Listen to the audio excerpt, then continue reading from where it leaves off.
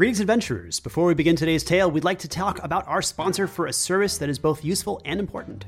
We speak, of course, of NordVPN. NordVPN is a virtual private network application, basically a magic item with infinite counterspell scrolls that can work against the scrying factions of the interwebs and various protective charms that keep your virtual communication pigeons and messages safe. In a technical sense, it establishes a secure connection to a remote server in the astral plane and allows you to access so much more content from across the world and greater multiverse. We set up our podcasting business while we still lived in the US, but after moving to Germany, we saw several problems arise we hadn't expected. Some of the things we needed on a daily basis are region locked to the US, like our banking. So we started using a VPN to securely log onto the banking website until we could talk to our bank about the issue. After 2 hours talking with them, their grand solution was exactly what we had figured out: NordVPN. But NordVPN isn't only a stoic bodyguard, it also has a fun side. Did you know that a large variety of entertainment is region-locked, like your old DVDs? What's a DVD? Let's not make us feel old, and instead explain that while you're logged into NordVPN, you can stream television shows as if you were in a different country. Realm state. So you might have access to an entirely new lineup of great entertainment from services you're already paying for and subscribed to. NordVPN even unlocked a menagerie of new German horror content we'd never even heard of and are delighted to be enjoying every week. To get the best discount for your NordVPN plan, go to nordvpn.com/darkdice. Our link also gives listeners 4 extra months on a 2-year plan. There's no risk with Nord's 30-day money-back guarantee, so if you've been thinking about using a VPN or are looking for a newer and safer way to utilize the content you're already paying for, or are really paranoid that the Silent One is secretly reading your emails, give NordVPN a try. Calling all lovers of mystery and fans of a good story. If you haven't already heard me talk about June's Journey, you're in for a treat. It's time to don your detective hat in this free hidden object mobile game that delves into the captivating journey of June Parker, a self-proclaimed detective on a quest to unravel the mystery surrounding her sister's untimely death. In June's Journey, you get to play as June, deciphering clues and unveiling secret plots within thousands of beautifully illustrated scenes. And did I mention it's set in the glitzy 1920s? New chapters are added weekly, so you will never run out of new thrills to uncover, and you can also personalize and decorate your very own Orchid Island where the story takes place. How sharp are your detective skills? Find out when you download June's Journey on your Android or iOS device, or play online via Facebook Games. Your detective journey awaits.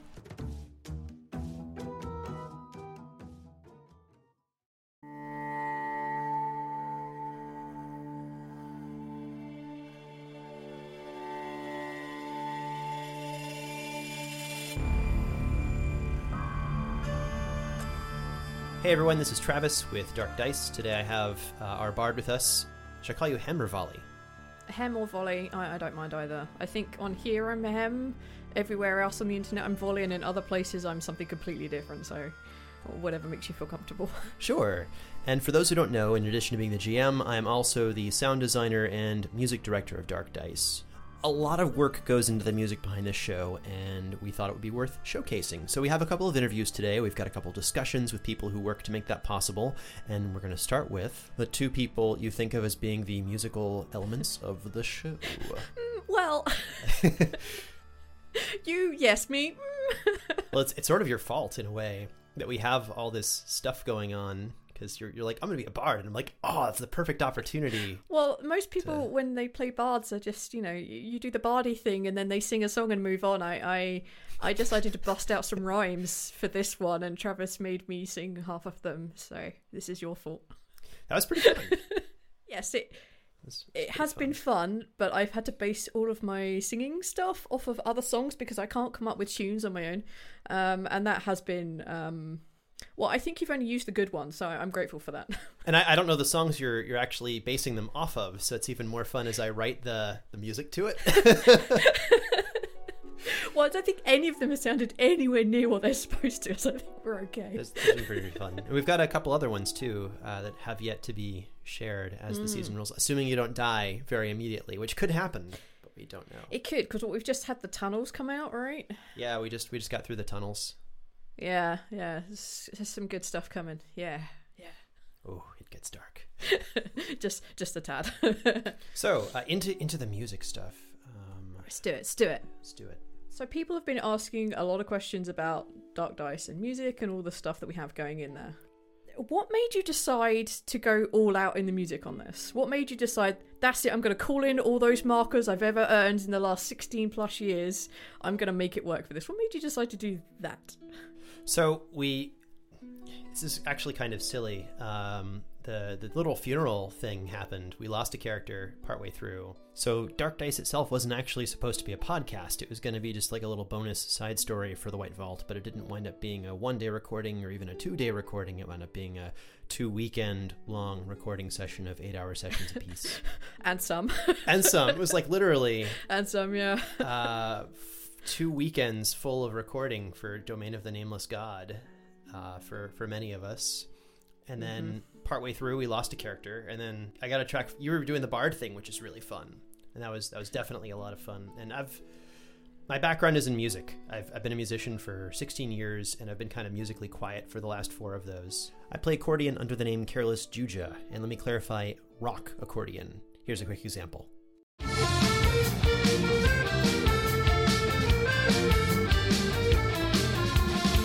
A lot of other musicians who compose things and create things that are really talented. And over the years, I've acquired a very particular set of contacts and talents with meeting people and putting things together. Long story, slightly shorter than the long version. I got this MP3 file from you, actually. It was the funeral song for when we lose Sister Cavern's Fall. And I was like, what? And I was just like floored by it. And you guys were like, oh, this is just a silly thing we did. Oh yes, so there's a poem that Sindri, a prayer that Sindri does over Rowena, and I thought it'd be kind of cool just to sing it and put it in later on because I wanted Rowena to reduce stress. That was my genuine motivation. Singing is her stress relief, so I recorded it and it's in Icelandic. So I got Eyþór to help me out, and I just sent it to Travis because it sounded cool. It was awesome. It was super awesome, and I was like, wow, this could be really pretty. It was really pretty, but the idea of like maybe more of it could be more pretty. Like, we do all the stuff to make the combat sound more like a combat than people rolling dice around a table, and it seemed only half-assed if we did not do the same with the music. So let me clarify real quick. I am the music director of the show. I don't actually make a lot of the music directly. I influence it, I edit it, I tweak it, I remix it, but I'm not creating or writing the music. I'm just finding the people and putting all the resources together, sort of like the Captain America of the Avengers. I am not the Avengers. I'm sort of in the Avengers, but I'm not the Avenger. I'm just like the guy who brings it all together. That's my role here. And I will often use the term we, even though I'm just referring to myself. It's just awkward to talk about myself. So, back on topic. So I really like soundtracks like The Witcher and Bloodborne, and I wanted to try and capture that fantasy sound. Something really emotional, and then also gives the dark and gritty perspective of the world that we're trying to create. So the first question is, what instruments is this going to be? Because, it's not going to be a rock sort of thing, because that's sort of the wrong tone. So I looked through all my contacts over the years of doing the music stuff and figured out who I knew, and a name popped out, Enzo Pizzovio. He plays some really wonderful instruments, hurdy-gurdy, long-necked lutes, and a bunch of others that I can't even pronounce. And that's like his thing. I was like, hey, would you join us on this crazy quest? And he said yes. Maybe because he was like, hang on a minute, they're doing D&D. It's everything I can do. I mean, also it's you, Travis. Like, you have a very good air about you. People want to help you do things because the things you do are good. Thank you. So let's see if we can get the Dark Lantern to summon the spirit of Enzo Pizzovio to this interview real quick. Hi. Hello, it's good to be talking with you. Hey! Oh, awesome. We've never actually ever talked sequentially together, just by email. Dear listeners, Enzo Pizzovio. It was really great working with you on the Dark Dice soundtrack. You play so many instruments. Can you tell us what you play and a little bit about your musical adventure and career, your life as Dante? I play mainly stringed instruments, specialising in historic and ethnic ones. I suppose it all started with being a rebellious teenager.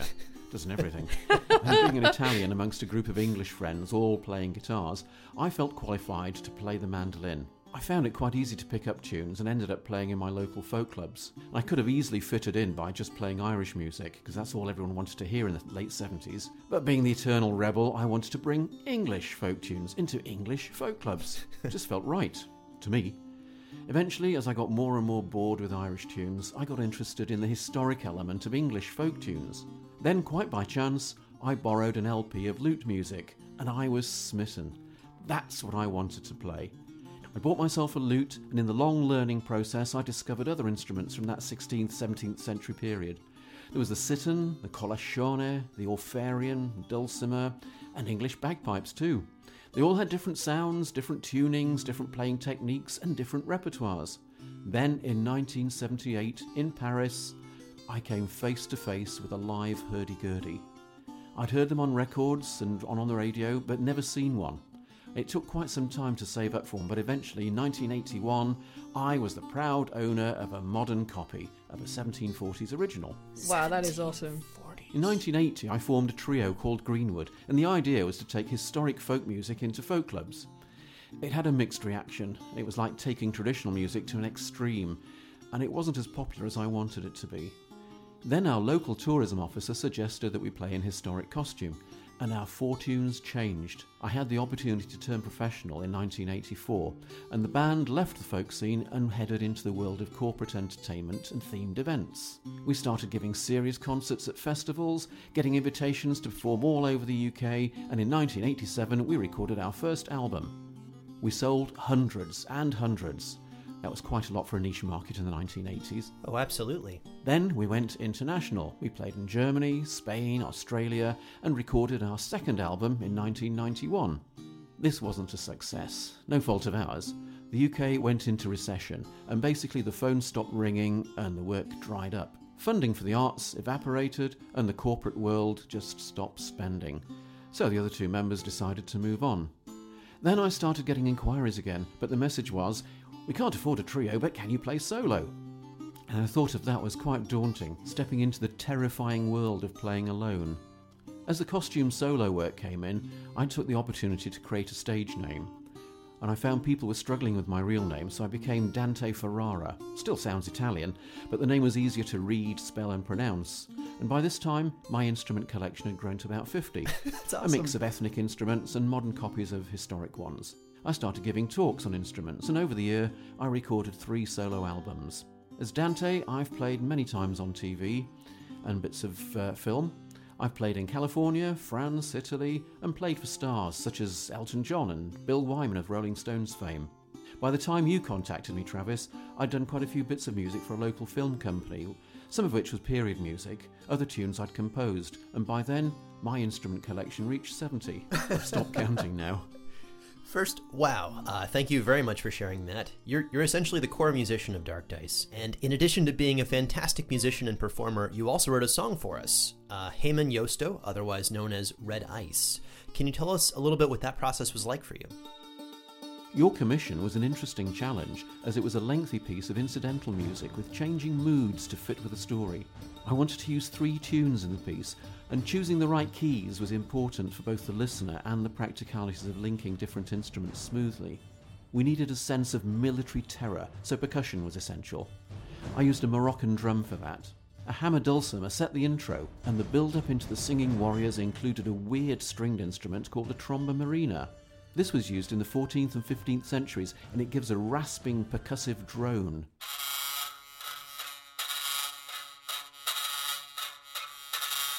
Drones are so effective for historic music, and as a menacing army approaches, the hurdy-gurdy gives it more power. I wanted some menacing sounding words too, but they had to be incomprehensible to the listener. So I invented the words, and I had to convince myself that I would be terrified if I were to hear an aggressive army singing them, coming towards me. The third part of the piece had to have another unworldly feel to it, bringing in an invisible enemy. I bridged the mood change with a Rommel pot. Basically, this is a terracotta pot with a pigskin stretched across the top. A wooden stick sits vertically through the skin, and as I rub the stick, the skin vibrates and sounds like this. The hurdy-gurdy comes back and plays the melody in a Locrian mode, which gives it an air of mystery, whilst another tune weaves around it playfully. I was happy with the result. We were too. It really, it sounds fantastic and otherworldly in a very creepy way, and gets our listeners into very much the mindset of the horrors that are ensuing in our stories. We look forward to featuring your instruments and more of our songs soon. Well, Travis, you've given me opportunities to work with other composers in your circle. 2 so far. The standards are high, and it's great to play their tunes on my instruments. I also hope they gain knowledge of how to get the best out of my idiosyncratic sounds.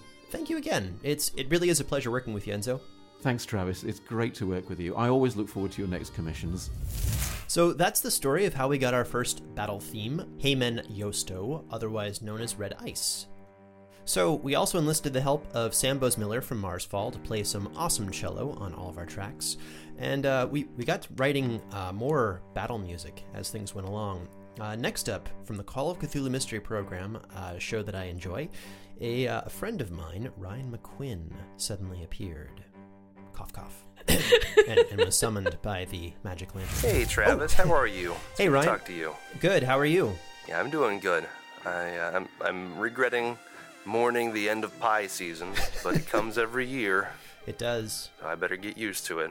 I have the remnants of one dark chocolate pecan pie on my counter, and that is not long for this world. So today we're talking about the song we put together and how awesome you are to work with. Yeah, it was great working with you on that too. Thanks. I always love what you're working on. I love when you bring me on board for projects. It's always a fantastic experience, and I appreciate you for that. Absolutely, the pleasure's ours. So, for those who don't know Ryan McQuinn, Ryan, what exactly do you do musically? So I write music and make sound effects for video games and podcasts and short films. It's a lot of fun. It beats the hell out of working. So, what instruments do you actually play? As far as instruments, I'm best at piano. I also play guitar and bass guitar and drums.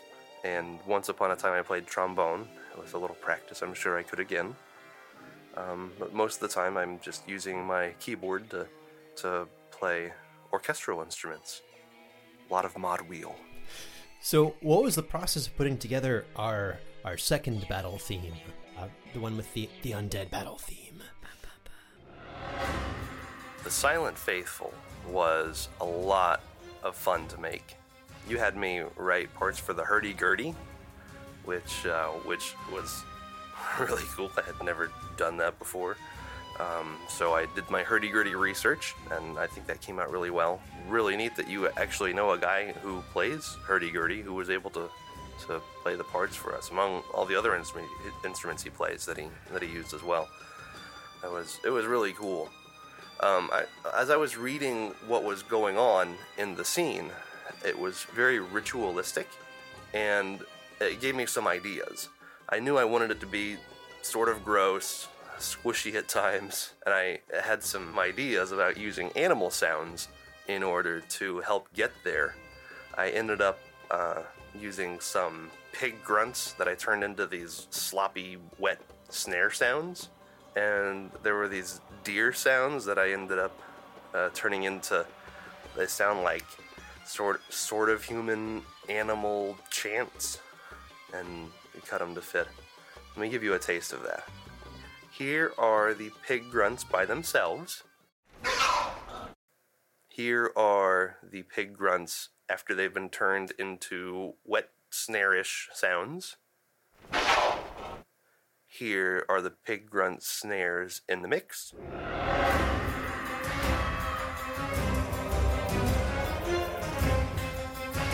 Wow, that's crazy. And here are the deer sounds. What I've got here is already chopped up, so it's pulsing. I think I did that before I affected them at all.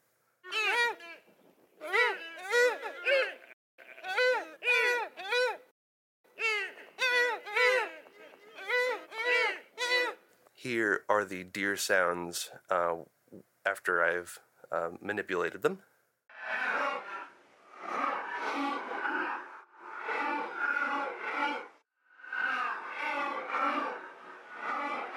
Super weird, I love it. Yeah, that's super weird, dude. And here are the deer sounds in the mix.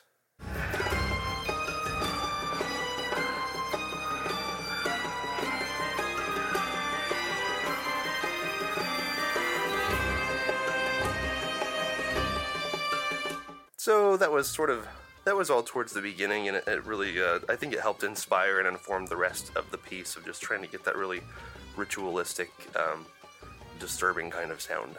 I love it. Disturbing and informative all in one. By the way, if people want to find you, how do they keep up to date?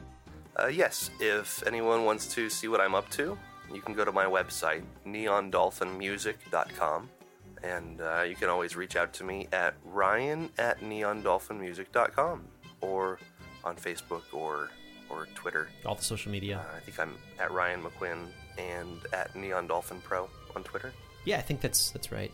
By the way, thank you again for appearing for us and getting us some information on how this is made. Thanks for chatting with us. It's been great talking to you. I appreciate you having me on, and I look forward to doing it again soon. Bye! So as our story progresses further and gets more desperate and things are looking rather dire and the songs get more erratic, I called upon an old friend, Stephen Malin, to produce the final 2 battle themes for us. I'd originally met him in all places on Kickstarter. It's kind of a weird place to meet somebody, but that's how we met. And actually, let's see if we can summon him. Lamp, bring forth Stephen Malin. Hey, it's so good to be here. Thanks for having me. We gotcha. Oh, perfect. So I've worked with Stephen on a couple of projects. Liberty, he's worked with us on The White Vault, but what was it like specifically working with us on this show, Dark Dice? Yeah, it was incredible to work on the Dark Dice soundtrack. Dark Dice has been a really interesting project because it has really pushed me as a composer to stretch my imagination and to experiment with a lot of interesting things I normally wouldn't do. So for example, since the entire Dark Dice universe kind of has a mixture of medieval elements with magic, I think it's a really neat opportunity to experiment. So what I chose to do with this soundtrack was to explore medieval instruments, but to play it in very strange and kind of creepy ways, and to combine that with a gothic style choir, a lot of aleatoric and kind of pitch bendy, kind of experimental ways of playing with an orchestra.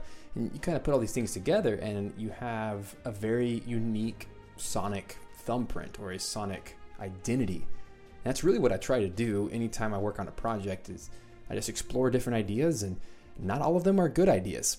And in addition to the introduction theme you did for us, you also worked on 2 battle themes specifically.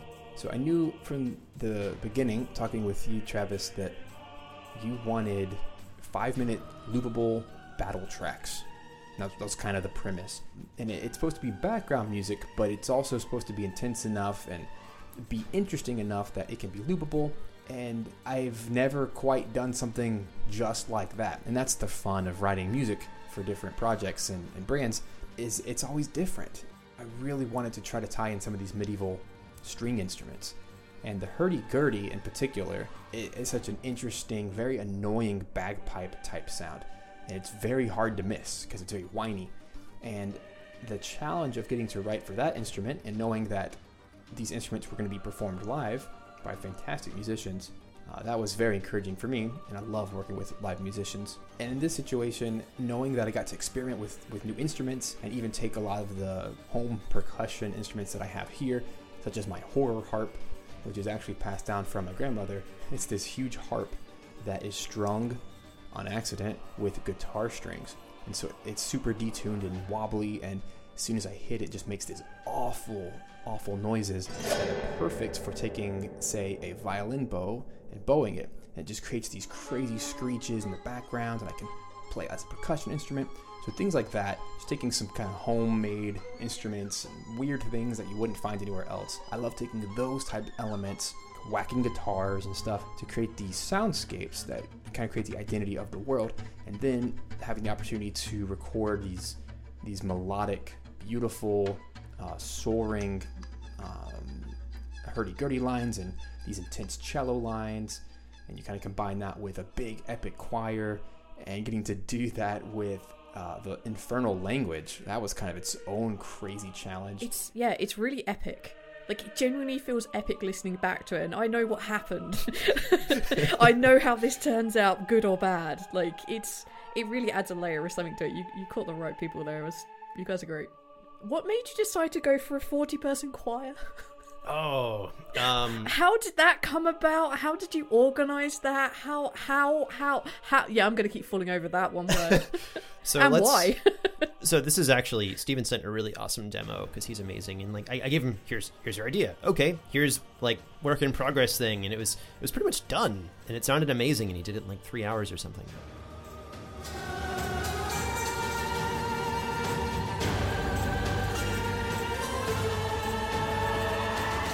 And then, so from there, we wanted to capture a larger sound because we heard the demo, and the demo sounded really good, but the choir, which is like a leading part of the song, sounded like not a choir because it was not a choir. So I was like, oh, well, I know this choir out in Budapest. Just hang on, you just happen to know a choir? Well, I have toured Europe in a band. Oh, boy, Travis. So I got in touch with the conductor, who's the only person in the choir who speaks English that I'm aware of, and I got him to agree to book us for 2 hours with a couple of other things that were happening. And it was really difficult because 2 hours is about 10 minutes of music when you have a choir, and we wanted to make this really impactful, and we didn't want to have a bunch of people going like, oh, oh, oh. So we had to write lyrics, and that's where Aethor, Father Westpike, came in. So I wrote these lyrics. I was about to say, how did that come about? Like, I remember being downstairs when I heard Aethor having to stumble over Icelandic and English backwards and forwards. How did that come about? What does actually the song mean? Why Icelandic? They're actually prayers to different deities out there in the D&D verse. We have one to Loth, which is Devil's Gamble, and it's pretty dark and sinister, but I didn't want it in English because it sounds really lame when you're like, carver of dreams, weaver of fate, who crafted us from darkest clay, Loth. So Icelandic was the natural choice, the dwarven language of our world, for that one. Thanks, Aethor. Thank you, Aethor. And no. Thanks, Aethor. No, really. Like his translations were very spot on. Icelandic is a very tough language to get non-concrete things. You're learning Icelandic. Like it's a very literal language, right? Yeah, it's very literal. It's really rough. They have a bunch of cases and tenses that we don't have in English.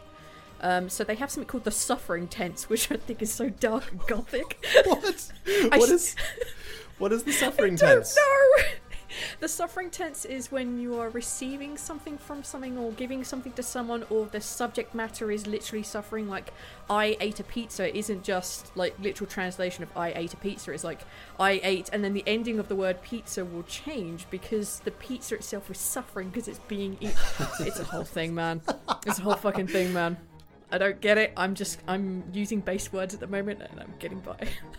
Well, that's good. I know we have the other song we did, which is going to be Weaver of Fate, which you're probably listening to right now, the demo of. It's about the nameless god, and like the lyrics are very abstract, like through dreamless sleep he hears you, seeing without sight he hungers, he tastes your scent, consumes your fears, you who shall never be whole, he calls to you. Do you seek him? Yeah, I can understand if that was translated why that would be a problem. Yes, we had to get very literal with some stuff. So yeah, is he literally cutting into your dreams? It's like, let's do it. Yes. All right. We will carve them with a knife, like as if you're carving a suffering pumpkin. That was a lot of fun. That's good.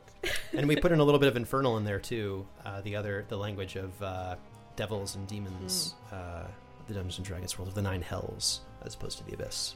So let's jump back to the story. We've got the Hungarian scoring choir. Already don't speak English. And we had to, as people who speak English, we had to write words in Icelandic and Infernal, the D&D language, and get it so it pronounced everything and fit well and made sense, and get it so this choir could understand it and speak it. There's like 4 layers of translation here, and we're trying to get some sort of sense out of all of this. That's Travis for you, just coming up with insane, weird ideas.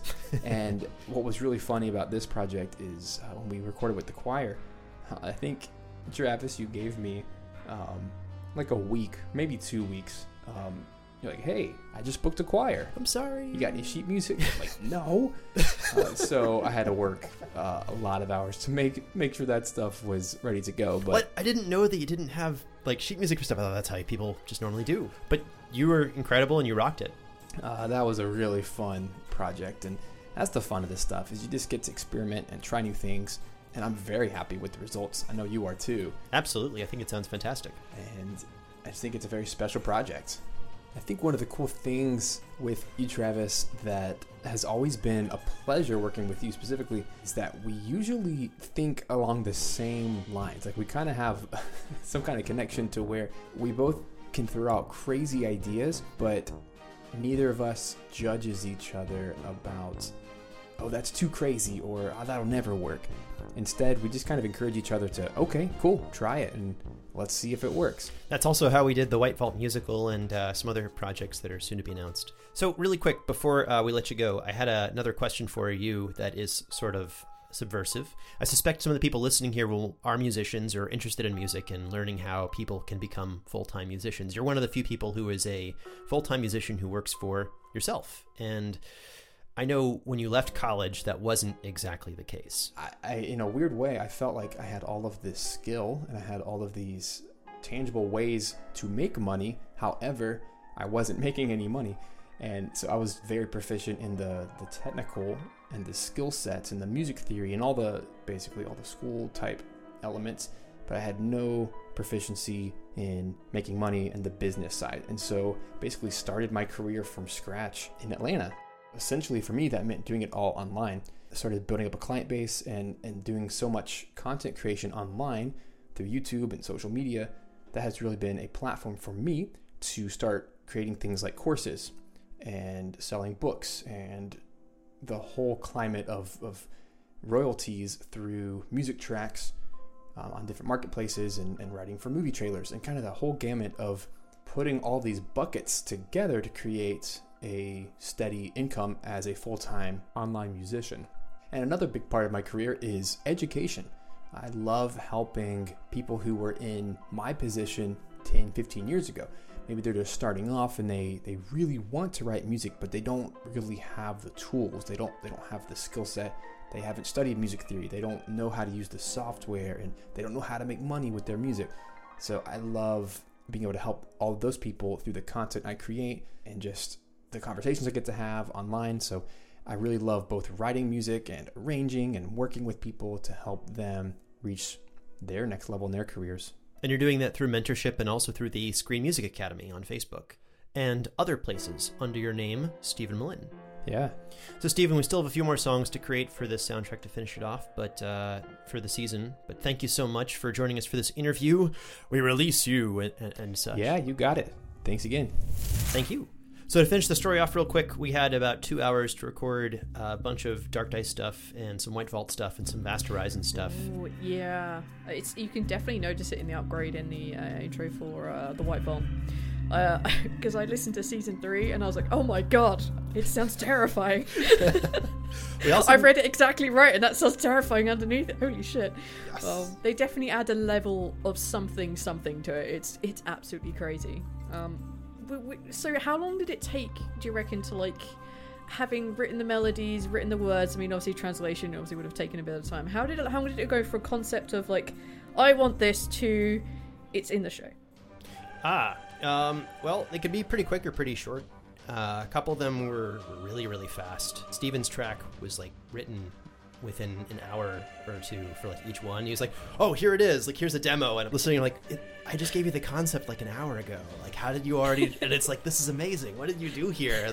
It's all MIDI, but it's going to be recorded on real instruments. Sam Boesmiller, myself, and Enzo spent about a week each, over the course of a week, a couple of hours recording our respective parts. I think the person who got the toughest on it, besides it was Enzo and Sam Boesmiller really had the tough ones, because the cello was very intense on those songs and multiple layers, because we were trying to do an orchestra. So instead of having an orchestra, we said one person record cello multiple times. That's the secret. Yes, it's probably far easier than hiring 4 celloists. One person who knows what they're doing. Another song took about a month to do in total, but it was over the course of maybe 7 hours over the course of a month. The song of the silent one, the dance Salu's song. Silent dance is the English, sort of Dance Macabre, but instead it's quiet. Yeah. I picked up the link. Yeah. Sounds super good. That was like my father was dying, and I started the song, and I was like, oh man, this is like something I should work on to distract myself. This would be very good for me. So I would always just like pick at it during the course of like the 3 weeks that I was with him for that point. Dark time in my life. And as a result, we have the song. So that's kind of cool. Don't get me wrong. If there is a way to just listen to the music without us gabbering over the top of it, holy crap!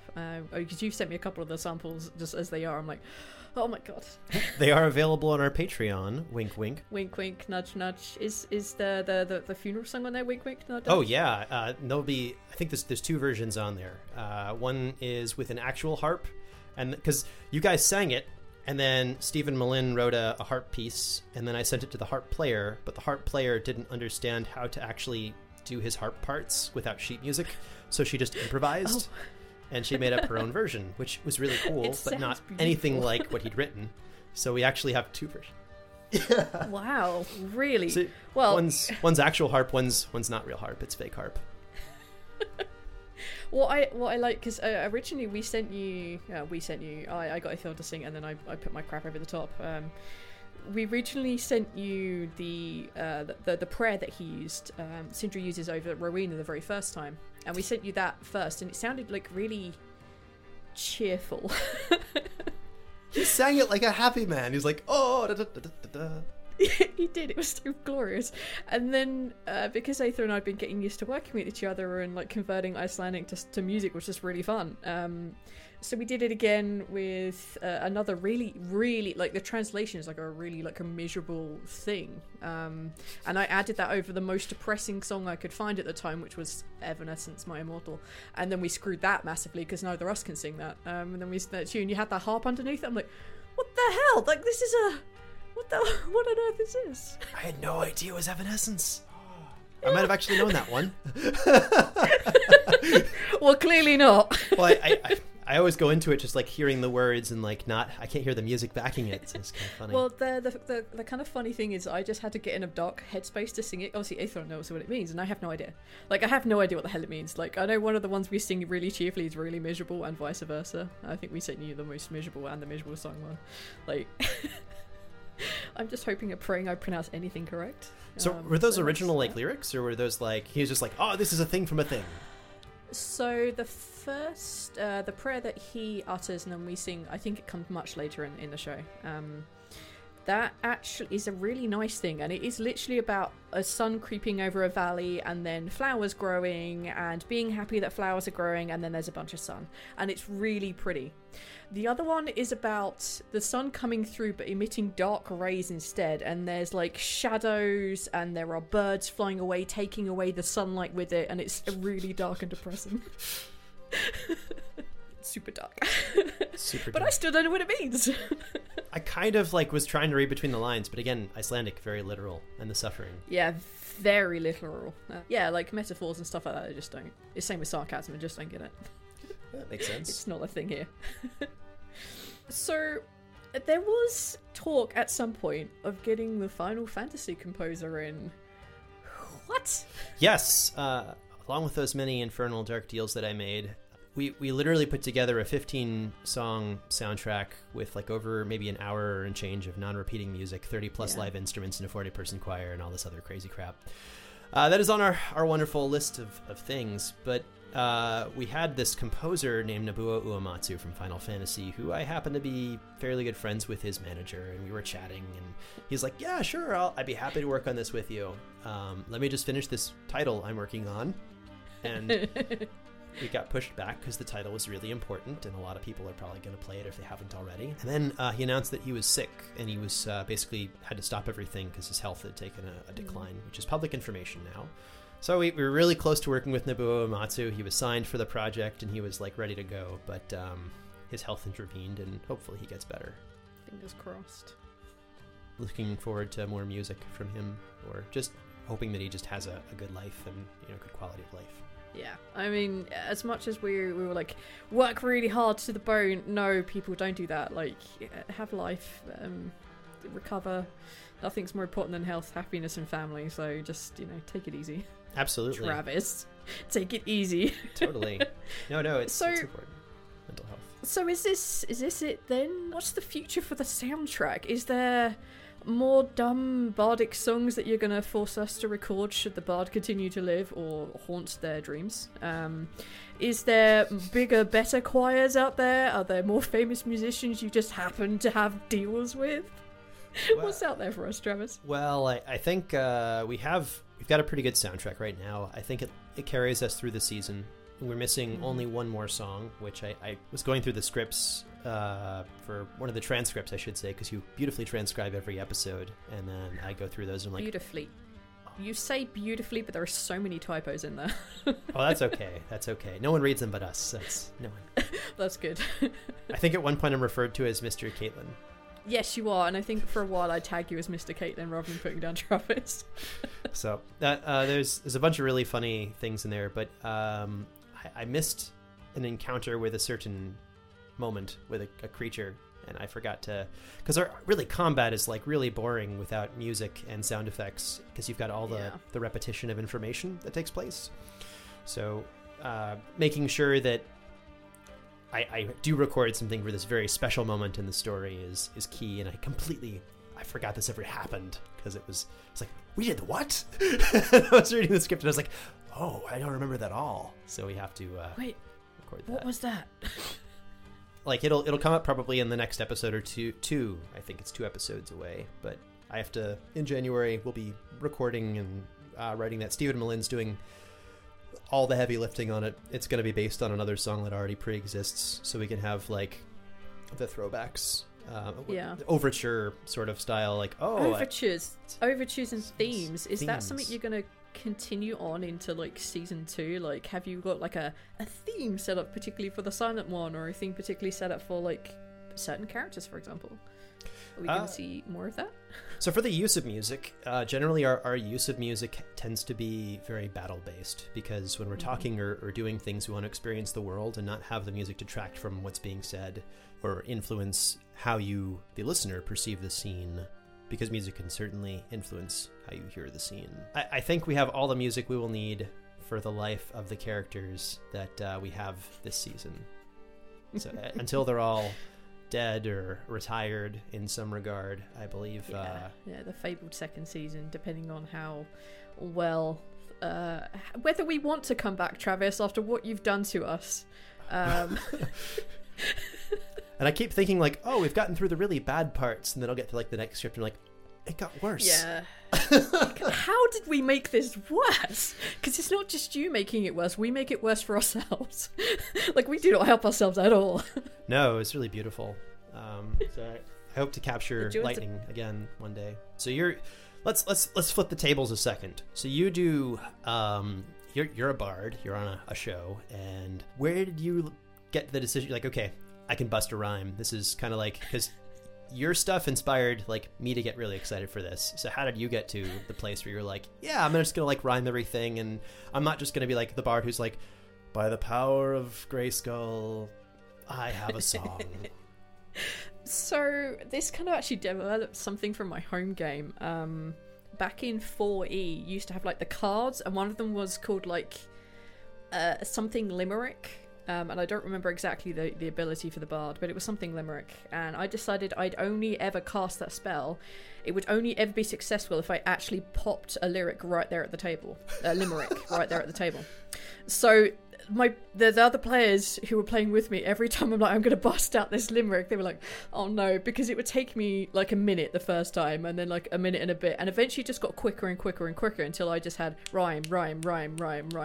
And then ever since I played bards, like, I decided to make them vocal bards with like little instruments they could strum, because then I could just knock out a rhyme, which I love rhyming, I love singing. Not wonderfully great at either, but I give it a shot and just hope for the best. That tends to be my attitude. So I decided the choice was either I was going to be a beatboxing bard or I was going to be a limerick rhyming bard. So I went with rhyming bard because, you know, microphones don't do well with beatboxing, especially if it's not set up for it, which mine isn't. So I decided to go for the rhyming bard instead. No, that's awesome. To clarify to everyone who's here listening to this, like, you actually did all those rhymes on the spot. There wasn't like, let's give a million minutes for this. It was just like, I'm going to cast a spell. Here we go. Boom, well, you say that, but because I have, as a GM, I have a personal infuriation when my magic-based character players don't have their stuff prepared. So while I'm waiting for the next person to have their go, I'm trying to desperately think of a rhyme related to what's going on or what is related to my ability. There is, however, I believe much later on, an instance where someone did something dumb and I had like a moment to think, I've got to stop that playing doing something, so I just had to bust out a rhyme. Like there are a couple of those where I just have to do them very quickly, and that just comes down to a lot of practice with rhyming and stuff. So are we going to get like Rowena's Greatest Hits Volume 3 at some point in the future? I don't know. That depends on if you're going to remix the stupid shit I say. And very much appreciated that you put up with all the stuff that we're doing. I'm hearing the Eminem intro, the one that he did the lawsuit over in New Zealand over, using the song for, which that's why I'm not even going to reference the song. But I'm just hearing. So you have your own podcast. How do you use music on your show, on The Lucky Die? So on to Lucky Die, we're very, very, very lucky to have a guy named Neil Martin, who is also plays Raljak, and he also plays Iris on the show. Not only is our editor, but he's a ridiculously talented musician. He doesn't read sheet music, he doesn't get that, but he riffs and can memorize and can write down shorthand for himself. And he composes all of our music. So he does everything under either my really long, ridiculous descriptions of stuff, or he'll put them under battle if it's important. But he also does it under things like dreams, and I'll just say, oh, by the way, at the very beginning of the show, I'm like, spoiler alert, by the way, like, this character isn't really dead. Can we have a theme there and just bring it back whenever I tell you to? And he was like, yeah, sure. What's a theme? So Neil's been really good at like playing with that. I mean, I'm like, I have a vague idea on what I want, and he turns it into masterpiece. So genuinely, all of our music comes down to Neil's genius and me going, that theme here would be good, or this theme about this sort of thing would be good, or oh, this is a budding romance that we're gonna maybe reference back much further in the future. So can you just do like a theme? And he'll be like, okay, sure. And I want it to be pretty, okay. And he just does like tinkly stuff. It's really all down to Neil. Neil's the expert there. I just tell him when I want it. That's super delightful, and Neil's wonderful and also very talented. The introduction theme like pulled me in within seconds. I was like, what? Yeah, he wrote that for his band. He was in a band a fair while back, and he apparently, TLD was based on him opening the dictionary, finding a random word, he doesn't remember what it is, and making music based on that. So when it came to doing this project, he threw a couple of themes in our way, and we were like, yeah, it's okay, it's not bad, like it's okay. And then he was like, all right, I've got this, threw it at us, and we're like, dude, you've been holding on to that, fuck you knew this was going to be the theme. That's awesome.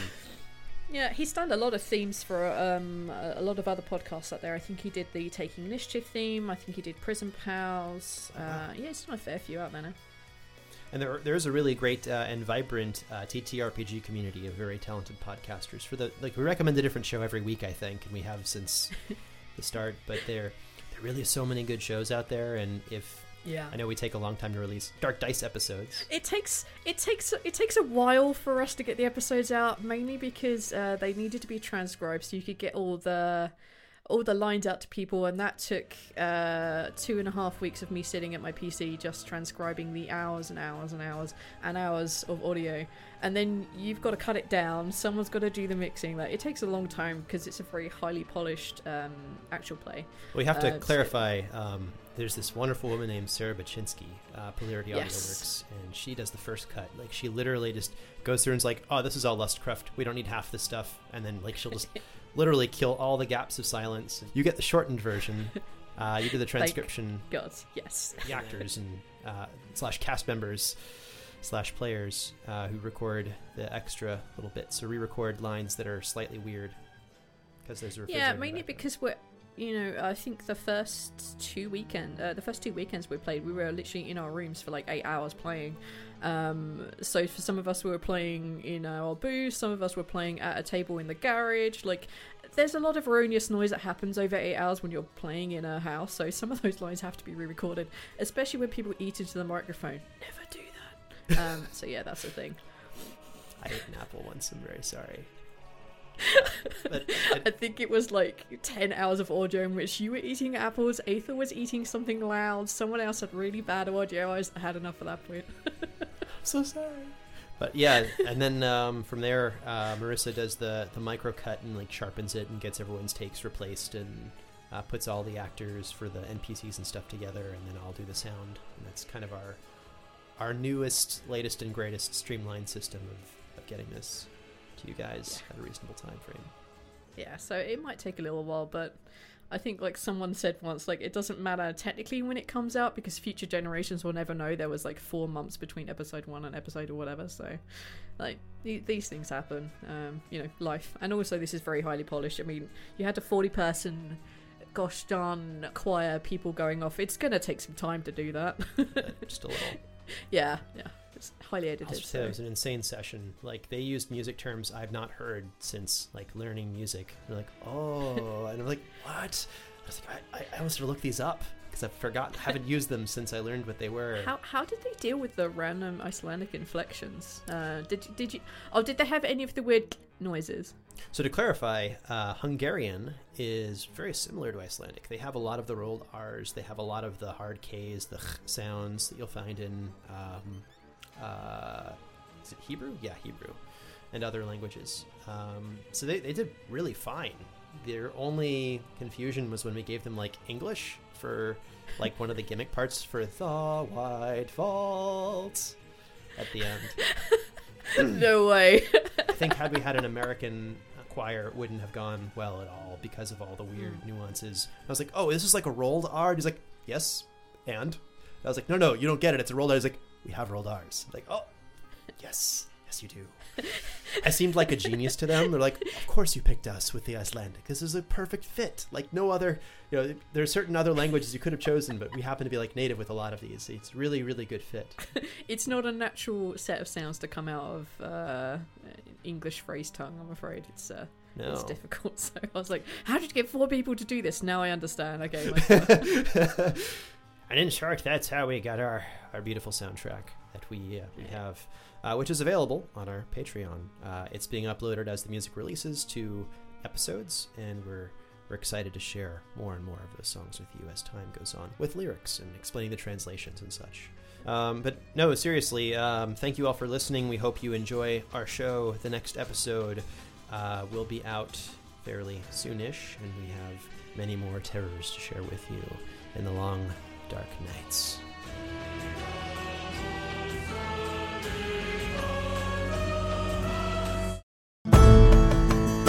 A story of monsters, mystery, and myth, and the 4 adventurers who have banded together as heroes and as friends. And then he hears Val's voice from above, and then he basically feels better. Yeah. Who come together to make the world a little safer for their fellow mortals. Large creatures. I brought Hody! Yeah. We can't put Hody in danger. Well, I guess it's hero time. Reckless Attack is a weekly, collaboratively built and character-driven D&D 5th edition actual play podcast. Join us at our table as we explore a homebrew fantasy world whose future is built on the mistakes of the past. A story of ultra giants and saints, legends and rediscovery, and stacks of frogs. Checkers is building his own Ewok village. Yes, he is. Check us out at recklessattack.com or wherever you listen to podcasts. Hey there, this is Justin Bartha. I made a funny new podcast, King of the Egg Cream. It has the greatest cast in the history of podcasts with actors like Louis Black. I'm torn by my feelings for 2 women. Bobby Cannavale. You can eat it, or if someone hits you, you can put it on your cut. Melanie Linsky. I wonder what these marvelous things are that look just like boiled chicken feet. Jason Ritter. I can break things and pick locks and kill people. Michael Stuhlbarg. The whole point is to inspire people that they should make themselves better. Ari Grainer. No, don't whet its appetite. What are you, an idiot? Me, Justin Bartha. That's not just any egg cream, that's a Lemke's special. And all narrated by the hilarious Richard Kind. This is the story of Harry Dalowitz and how he rose from nothing to become New York's King of the Egg Cream. So if you like funny true stories, come listen to King of the Egg Cream, available wherever you get your podcasts.